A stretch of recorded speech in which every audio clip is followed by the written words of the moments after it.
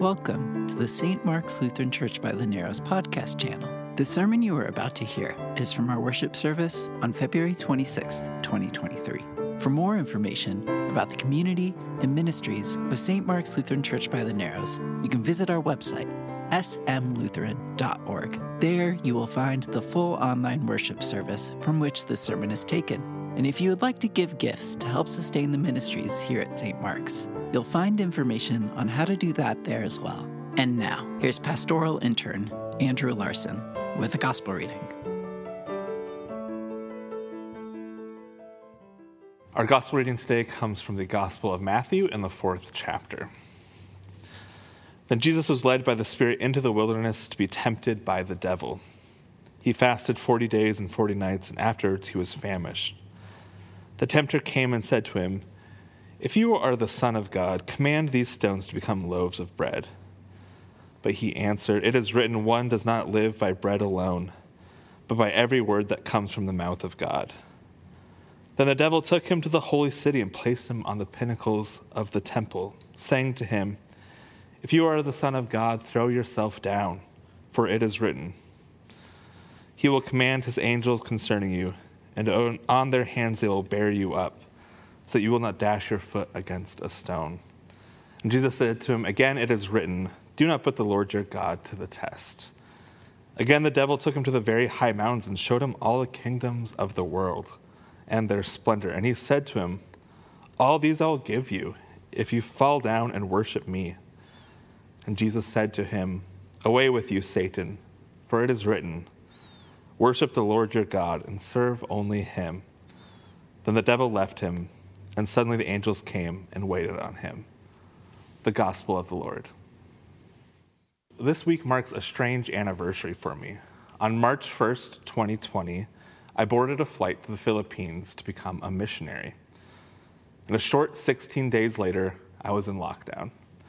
The pandemic was strange, with both intense loneliness and moments of beautiful connection.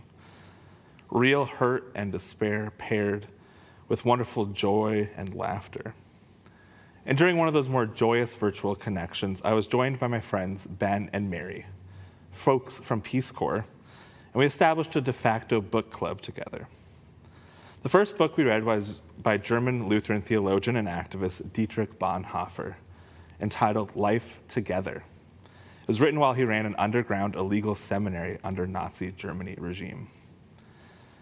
As the chat flowed between topics found in the book and just catching up and reminiscing, we eventually settled and spent most of our time on the last chapters and sections about confession, where Bonhoeffer cuts straight to the chase and questions the true bonds that we have with each other through confessions. Conflict and confession take up the entire last part of Bonhoeffer's book. And temptation and conflict were very real to Bonhoeffer, who was living under authoritarian, oppressive society. The hurt and sin of the greater community was something he was working actively to dismantle. He understood in an innate way the importance of confession. Confession was a time to bring your whole self to the communion table of Jesus Christ. Confession was time to put your heart on your sleeve and acknowledge the pain that you've seen and the pain that you've been a part of. For we all come broken not only to God, but to each other. The whole church body is connected through our shared identity of being beautifully flawed humans. We must bring those hurts to each other. And Bonhoeffer offers up that those who can come to a sibling in Christ with their confession can find wonderful connection with their Creator God. He says this about confession in his book. "We dare not to be sinners. Many Christians are unthinkably horrified when a real sinner is suddenly discovered amongst the righteous. So we will remain alone in our sin, living in lies and hypocrisy. The fact is that we are sinners. You can hide nothing from God. But God wants to see you as you are. God wants to be gracious to you. You do not have to go on lying to yourself and to your siblings as if you were without sin. You can dare to be a sinner. When I go to my sibling to confess, I am going to God. In Genesis today, we hear about the tree of knowledge in the garden.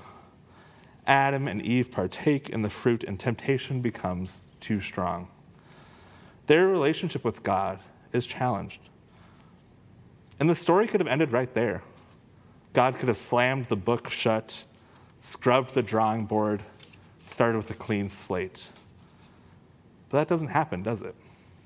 No, instead, God remains in relationship with us. God remains by our side, pouring out love and forgiveness. God continues to be in community with us. The story of the garden is a reminder that we are part of a lineage and heritage of flawed and complicated humans, yet we still have a relationship with the divine. We can confess that we are tempted and imperfect, but God has shown time and time again that we are worth it, that we are beloveds.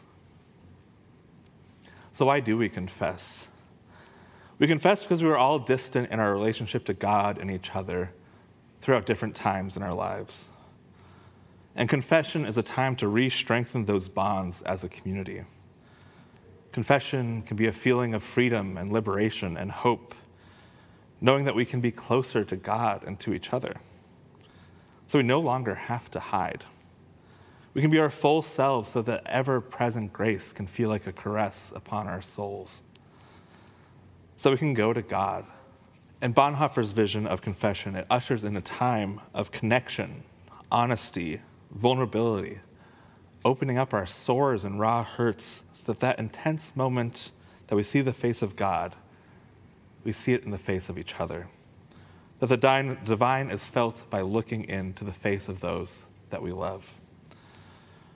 Our confessions are a time where we take the moment to truly bear the things that weigh heavy and deep upon our souls, the things that do not let us live to the full potential God intends for us. But far too often we mask our own true emotions to each other, masking and hiding our real pains, our insecurities, even our immense joys. Unfortunately, that sibling and community love that Bonhoeffer's view on confession, it's lost far too often. There's a moment of vulnerability necessary to bring about that relational confession. And any instance of vulnerability is a tricky, double-edged situation. That vulnerability, on one hand, invites some of the most sincere and authentic moments of connection, love, sensitivity, and forgiveness. It's vital to form any kind of trust and love and establish between people. That trust and vulnerability can be challenging, when doubt can be so tempting. Doubt is something I am far too familiar with. I doubt the bonds of friendships that have been built over years of shared joys, sorrows, and conversation. All too often, I find it easier to slip down the slippery slope of doubt instead of clinging to the strong pillar of trust. Because vulnerability is scary. It comes with risks. And probably we all have been burned one too many times by letting in that sensitivity. It can become unthinkable to be such a messy, open book to your community, to your partner, to your family, to your God. And perhaps we can comprehend that God's love is given freely. We can even hear it in today's psalm that steadfast love of God endures forever with us. We hear it time and time again that God loves us. And yet I find myself retreating from my fellow broken wanderers, surrendering instead and hiding my anguish and missteps, putting up barriers around my full and authentic self. But then I hear that message from Bonhoeffer again. The fact is that we are sinners. You can hide nothing from God. But God wants to see you as who you are. God wants to be gracious to you. You do not have to go on lying to yourself and to your siblings as if you were without sin. You can dare to be a sinner. When I go to my sibling to confess, I am going to God. So perhaps today I can be a sinner before you all, knowing that I'm going to God. knowing that I'll encounter the divine in the faces of those gathered here today. My confession comes with the assurance that our relationship together is important. I so deeply want to let those close to me know that my heart aches and how much I love and care for them. That it keeps me up at night wondering if I'm doing right by them. If I'm doing right by them by working for the church, I'm not sure I'm giving my family enough time and attention and stability. That I really don't know if what I'm doing is all worth it. It overwhelms me, and I feel lonely all over again. I want to confess that. Quick judgments, lack of patience, delayed kindness, it weaves into the way I interact with those that I'm in a relationship with. I can unfairly and unfortunately turn to those emotions quicker. Then I find myself turning to grace, understanding, and care. I want to confess that. And I say these things as my confession to a community that I know who cares about me. With immense gratitude that building relationships and connected, vibrant community is important to this church. And with a free and full heart that my God is always by my side throughout it all. And so my hope for you is that you may know that this is a community where you can be your full and true self. Celebrating that you are wonderfully made by God and that no temptation, wrongdoing, or distancing can remove that love and grace from your Creator. So go to your sibling in Christ, and in doing so, get closer to your Messiah and God. Dare to be who you are with the confidence that you'll be met with loving compassion. Dare and love. Amen.